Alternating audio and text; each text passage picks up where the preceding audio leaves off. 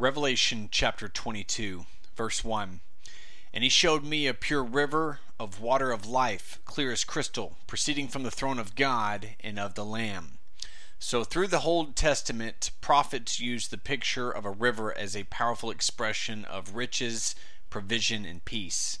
And some of these are Isaiah 48, verse 18, where it says, "Oh, that you had heeded my commandments, then your peace would have been like a river, and your righteousness like the waves of the sea."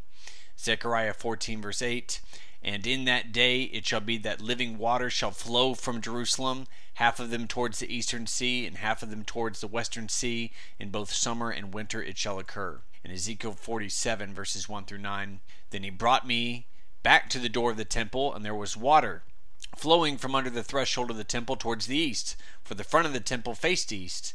And the water was flowing from under the right side of the temple, south of the altar. He brought me out by way of the north gate, and led me around on the outside to the outer gateway that faces east. And there was water running out the right side. And when the man went out to the east with a line in his hand, he measured 1,000 cubits, and he brought me through the waters. The water came up to my ankles. And again he measured 1,000 and brought me again to the waters, and the water came up to my knees." And as it goes on so forth, and it keeps getting deeper and deeper as it goes. And so, or it says expressed by the psalmist in Psalm 46 verses 4 and 5, where it says, "There is a river whose streams shall make glad the city of God, the holy place of the tabernacle of the Most High. God is in the midst of her, she shall not be moved. God shall help her just at the break of dawn." So one of the gladdest things on earth is water. There is nothing in all the world so precious to the eye and the imagination of the inhabitant of a dry, burning, and thirsty east as the plentiful supply of bright, pure, and living water. And so this idea of the river was to let us know that in heaven there shall be no want of anything that can make the saints happy. So clear as crystal, God's provision in the New Jerusalem is described with pure, absolutely unpolluted waters. Its waters are literal waters of a nature and quality answering to that of the golden city to which they belong. Man on earth never knew such waters, as men on earth never knew such a city, but the city is a sublime reality. So this river of provision comes right from God's throne. Because it comes from God, it cannot be anything other than pure and abundant. So Ezekiel saw a glorious river in Ezekiel chapter 47 flow down from the temple in Jerusalem and into the sea. But that river belongs to the millennial earth. It is perhaps the final preview of this heavenly river. This is a better river with better trees. All right, verse 2. "In the middle of its street, and on either side of the river, was the tree of life, which bore 12 fruits, each tree yielding its fruit every month. The leaves of the tree were for the healing of the nations." So the Bible begins with the tree of life in Genesis chapter 3, verse 22 through 24, which man was not allowed to eat from after the sin at the tree of the knowledge of good and evil. So now we see the tree of life again at the end. So it's a little hard to picture this heavenly landscaping. John may be describing a large street with a river flowing down the middle and a large tree or a series of trees that grows with roots on either side of the river. And so some will see it as a visual picture presented is that the river of life flows down through the middle of the city, and the tree is large enough to span the river, so that the river is in the midst of the street and the tree is on both sides of the river. Others will see that the word tree is a collective reference, speaks of rows of trees that stand on either side of the river. And they'll say the picture presented to the mind's eye would appear to be that of a wide street with a river flowing down the center, like some of the broader canals of Holland, with trees growing on either side, all of them of the same kind, and all called the tree of life. I do not know how we can make a figure out in any other way. So seeing the tree of life again points to a restoration of all things. Now at last, almost at the end of the great drama of the Bible, man may return and legitimately enjoy the blessing which he was banished for, illegitimately desiring. So from all indications, this is going to describe the world of the new heaven and the new earth, yet we are given a time indicator. Apparently heaven will still mark time, but it is not subject to it in the same way that we are on this side of eternity, right? Each tree yielding its fruit every month. So some people will wonder if we will eat in heaven. The best answer is that we can eat, but we will not have to. In his resurrection body, Jesus obviously enjoyed food. In Luke 24, verse 41 through 43, let's look at that, where it says, "But while they still did not believe for joy and marveled, he said to them, 'Have you any food here?' So they gave him a piece of broiled fish and some honeycomb, and he took it and ate in their presence." In John 21, verse 12 through 14, where Jesus said to them, "Come and eat breakfast." Yet none of the disciples dared ask him, "Who are you?" knowing that it was the Lord. Jesus then came and took the bread and gave it to them, and likewise the fish. This is now the third time Jesus showed himself to his disciples after he was raised from the dead.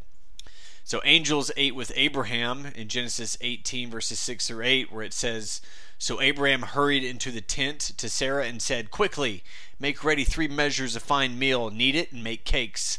And Abraham ran to the herd, took a tender and a good calf, gave it to the young man, and he hastened to prepare it. So he took butter and milk and the calf which he had prepared, and set it before them. And he stood by them under the tree as they ate." So the great heavenly reunion between Jesus and his people is described as the marriage supper in Revelation 19, verse 9, where it says, "Then he said to me, Right, blessed are those who are called to the marriage supper of the Lamb. And he said to me, These are the true sayings of God." So even though man fell by what he ate, God will still allow us to eat in heaven. And so like the golden table of showbread, which ever stood in the ancient tabernacle and temple for the priest to eat, so the tree of life stands in all the golden streets of the New Jerusalem with its monthly fruit for the immortal king priest of heaven. So why do the nations need healing? Right, the leaves of the tree were for the healing of the nations. In the ancient Greek language, the word for healing can also mean health-giving, and this may be the sense here. And the word for healing is therapein, from which the English word therapeutic is derived, almost directly transliterated from the Greek. Rather than meaning healing, it should be understood as health-giving, as the word in its root meaning has the idea of serving or ministering. So, street, river, tree, fruit, and leaves, are these pictures of heaven literal or symbolic? It may be that you can't describe another dimension like heaven without using symbols, but they are symbols connected to their reality. What John saw may or may not be exactly like the river on earth, but when we see it, we will also say, that looks like a river. So even though this great chapter of the Bible tells us of heaven, we should think deeply about it and take in now what we can. We do not suppose that a man is shooting at a target if he does not look that way, nor can we imagine that a man's ambition is fixed on heaven if he has no heavenward thoughts or aspirations. Verses 3 through 5. "And there shall be no more curse, but the throne of God and of the Lamb shall be in it, and his servants shall serve him, and they shall see his face, and his name shall be on their foreheads, and there shall be no night there. They need no lamp nor light of the sun, for the Lord God gives them light, and they shall reign forever and ever." So in heaven, the curse is gone. Since the fall, man and creation have lived with the effect of the curse described in Genesis chapter 3, verse 16 through 19. Sorrow and pain and childbirth for women, friction between the sexes, the necessity of hard and often futile work for man's sustenance, and most of all, death. So these aspects of the curse will even be present during the millennium, though they will be greatly mitigated by the perfect rule of Jesus Christ. Isaiah 65 verse 20 shows us that it's still possible for a sinner to be accursed in the millennial earth, but in the new heaven and new earth, that is done away with forever. Instead of the curse, the throne of God and of the Lamb shall be in it, and that's quite an exchange. So, the throne of God and of the Lamb. So henceforth, eternal praises to his name. The throne of God is the throne of the Lamb. It is a throne of righteousness, but no less a throne of grace. There, on the throne of the Almighty, mercy reigns. According to the merit of the sacrifice and the virtue of the atonement, all the statutes and decrees of the kingdom of heaven are issued. The altar and the throne have become identical. And so from that throne, no fiery bolt can ever again be hurled against the believer, for it is the throne of the Lamb as well as the throne of God. So heaven will be a place of work and service for God's people. However, this is a picture of pure blessedness of service rather than arduous, curse-stained toil. So heaven is not a place of indolent leisure, but a place where service is done centering on God.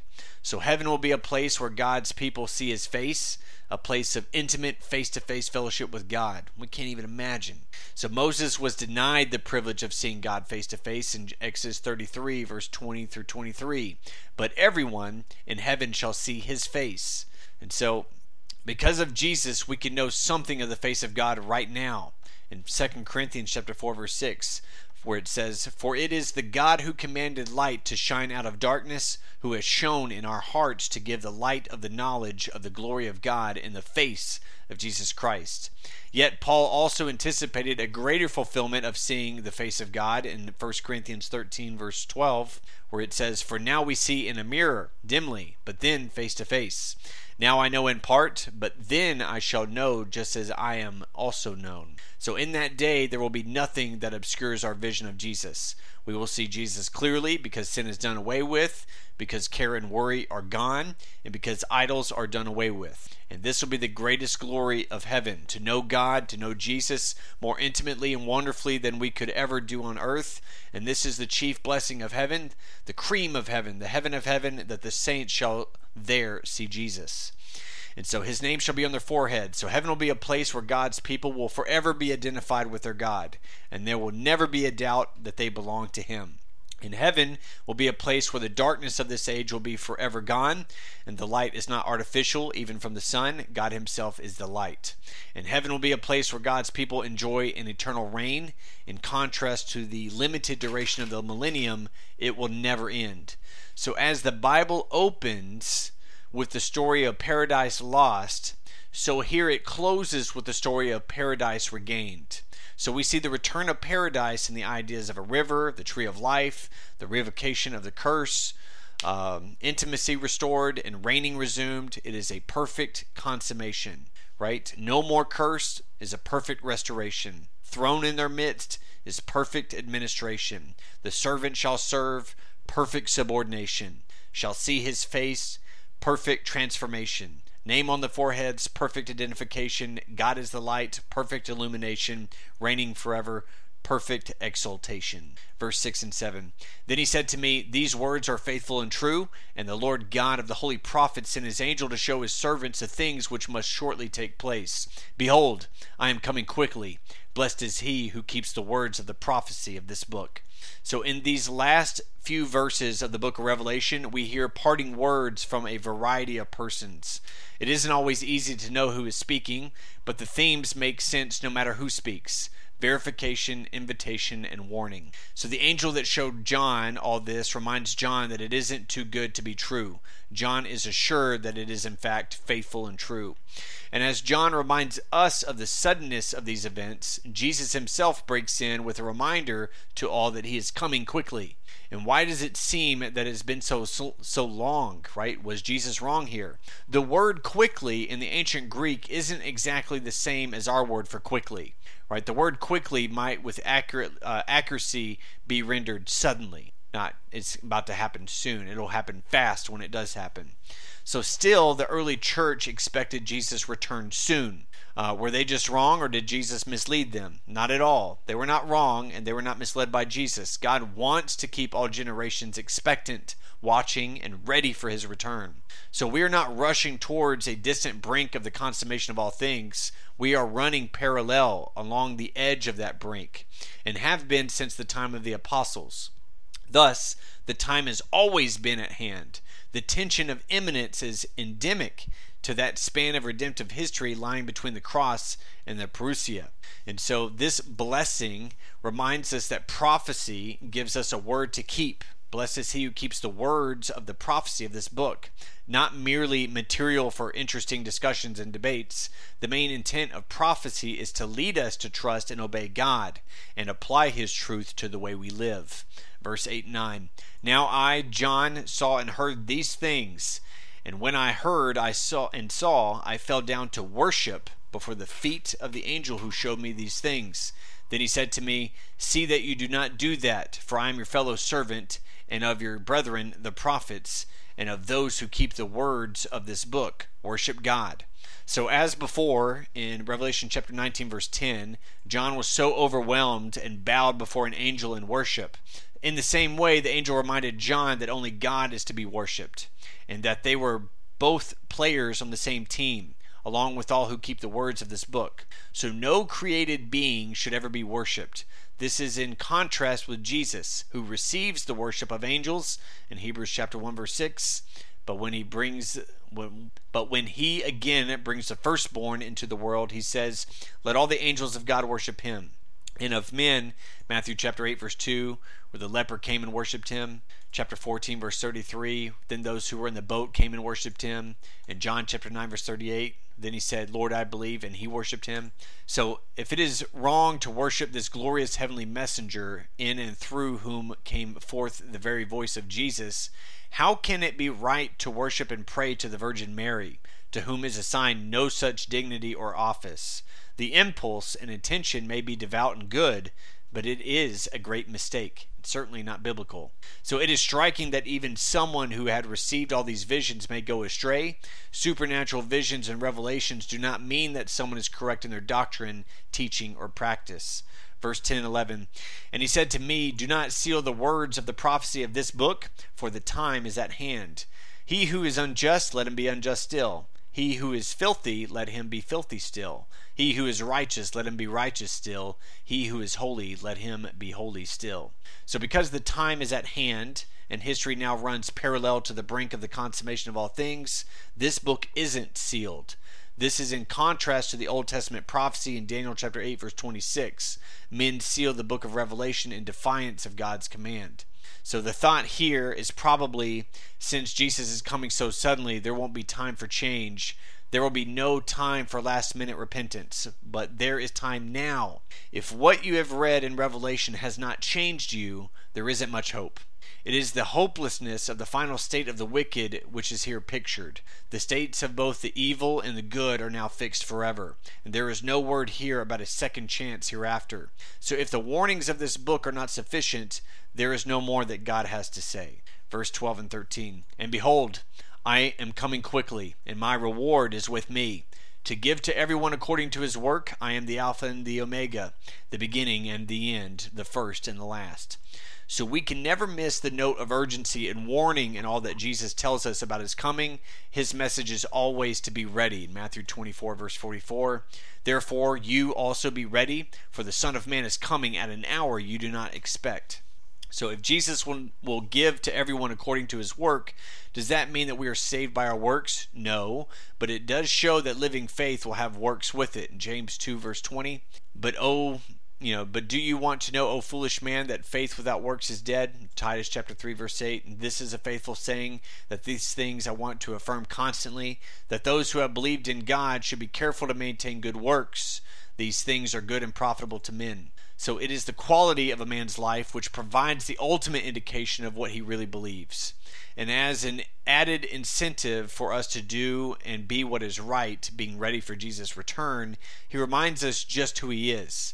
If we really know and understand who Jesus is, we will have no trouble in being ready for his return. The term Alpha and Omega is applied to God in chapter 1, verse 8 and chapter 21, verse 6, and here alone to Christ, which is crowning proof in the book of Christ's deity.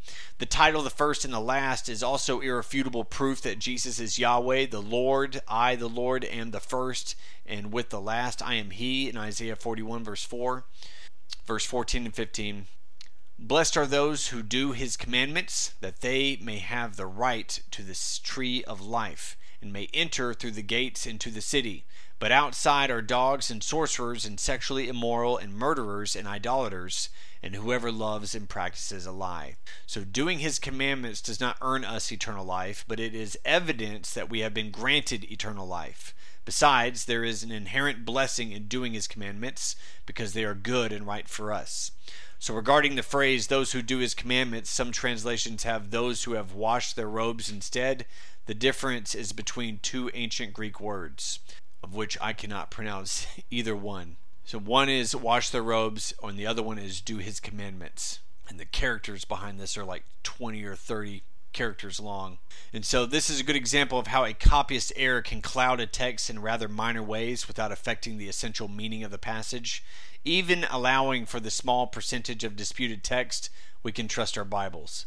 So what about those on the outside? We shouldn't think that outside the walls of heaven our multitudes are going to throng longing to get in. This verse does not intend to teach that in the eternal state all manner of wicked men will be living just outside the heavenly city.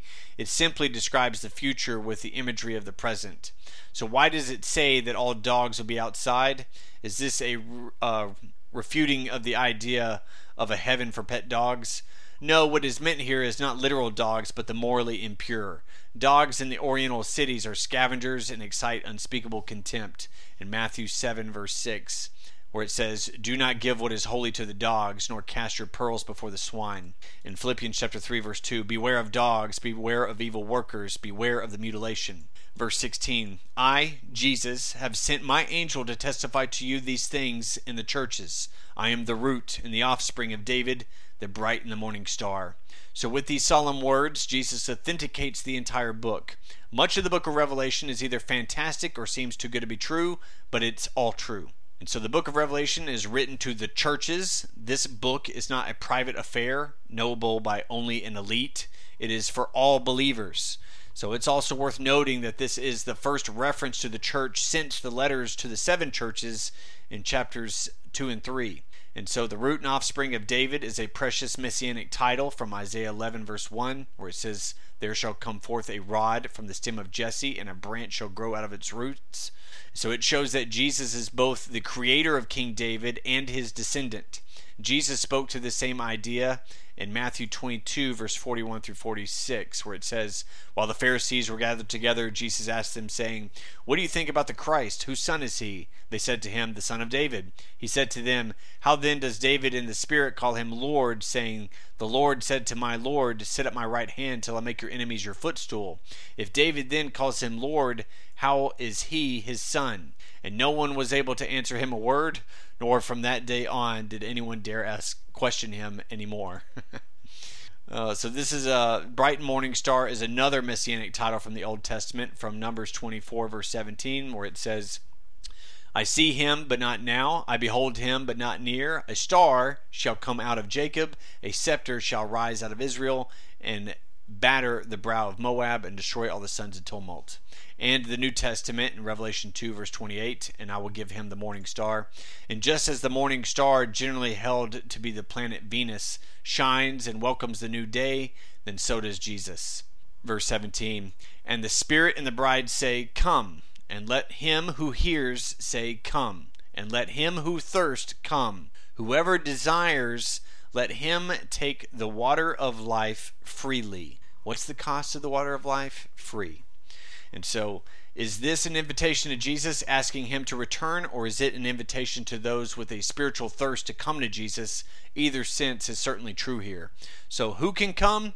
Him who hears can come to Jesus, but they can't come unless they hear. Him who thirsts can come to Jesus, but they can't come unless they feel their thirst. Whoever desires can come, but they can't come unless God works in their heart to desire him. So how do you know if God has worked in your heart? Go through a little checklist. Have you heard? Are you thirsty for God in eternal life? Do you want him? Then come.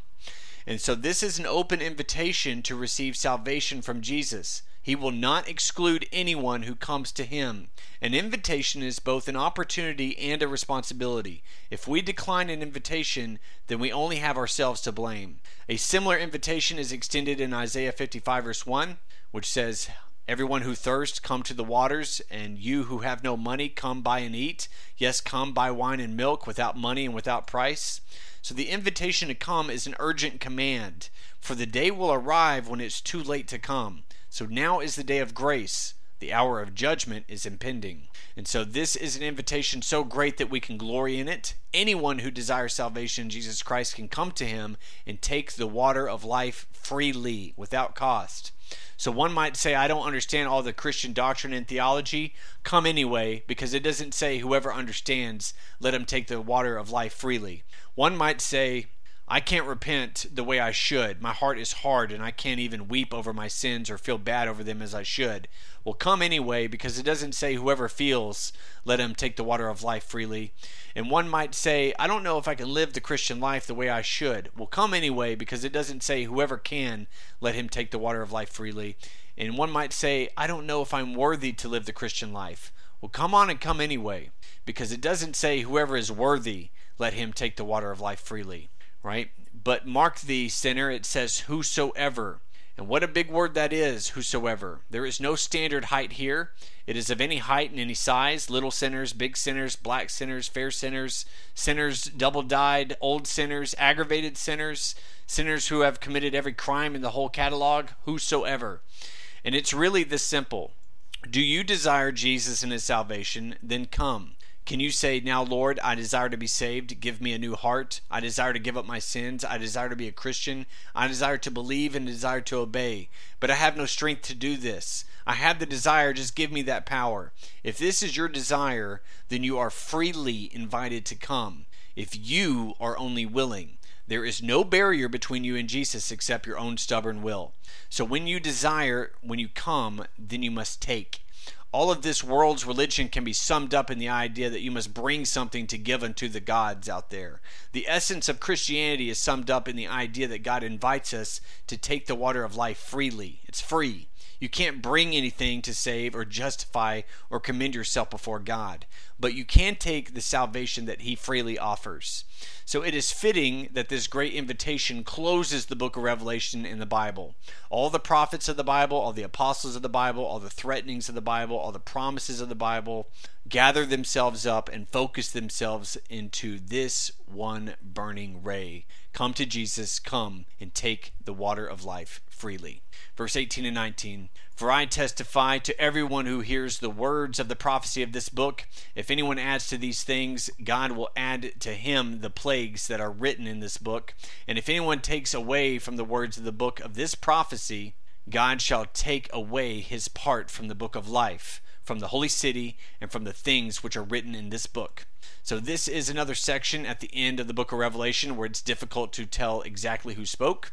In most red letter editions, these words are in black, indicating that the translators believe that these were not the words of Jesus, but there may be good reason to believe Jesus gave this warning. And since we can rely on 2 Timothy chapter 3, verse 16 and onward, we know that all Scripture is God-breathed and is profitable for doctrine, reproof, correction, training in righteousness. And so, if anyone adds, if anyone takes away. So this means that there is a high price to pay for tampering with the book of Revelation specifically and the Scriptures in general. And what a solemn warning this is to critics who have tampered with this book and other portions of Scripture in arrogant self-confidence that they are equipped intellectually and spiritually to determine what is true and what is not true in the Word of God. So this solemn promise also implies that the book of Revelation can be understood. So why would God assign such a strong rebuke for the addition to or the subtraction from a book that just painted big ideas and wild pictures, or if no one could really understand the book anyway? Right? It made it so that we can understand these things. Verse 20 and 21. He who testifies to these things say, surely I am coming quickly. Amen. Even so, come, Lord Jesus. The grace of our Lord Jesus Christ be with you all. Amen. So to the very end, the book of Revelation emphasizes readiness and watchfulness. If we miss this practical lesson from the book of Revelation, the lesson of readiness, then we miss the essential message of the book. If the statement, I'm coming quickly, was not enough, Jesus puts emphasis on both sides, surely before and amen after. So even so, come Lord Jesus. So with this phrase, John used an idea related to an Aramaic expression that was well known in the ancient church, Maranatha. So the book of Revelation concerns many prophetic events, but the book closes with John's longing for the return of Jesus for his people. He wants the rapture of the church. And so if the whole congregation groans and travails together in pain for the manifestation of the sons of God, how much more those sons of God themselves? And so the book and the Bible ends with a word of grace and grace for all. Paul also used this phrase as a final word in some of his letters in 1 Corinthians 16 verse 23. where he says, the grace of our Lord Jesus Christ be with you. 2 Corinthians chapter 13, verse 14, the grace of the Lord Jesus Christ and the love of God and the communion of the Holy Spirit be with you all. Amen. In 1 Thessalonians chapter 5, verse 28, the grace of our Lord Jesus Christ be with you. Amen. In 2 Thessalonians chapter 3, verse 18, the grace of our Lord Jesus Christ be with you all. And so in 2 Thessalonians chapter 3, verse 17 and 18, Paul even indicated that this signature, no doubt written with his own hand, was a mark that the letter was genuinely from him. So it is a good word for the close of this marvelous picture of God's gracious provision for his people in earth and heaven. So whatever you may miss, may the grace of our Lord Jesus Christ be always with you. And whatsoever points you or any of us may fail, may we never come short of the grace of our Lord Jesus Christ. So the last verse of the Old Testament contains a curse. In Malachi chapter 4, verse 6, lest I come and strike the earth with a curse. Fittingly, the last words of the New Testament speak of grace, because grace describes God's dealing with man on the basis of the new covenant. Amen.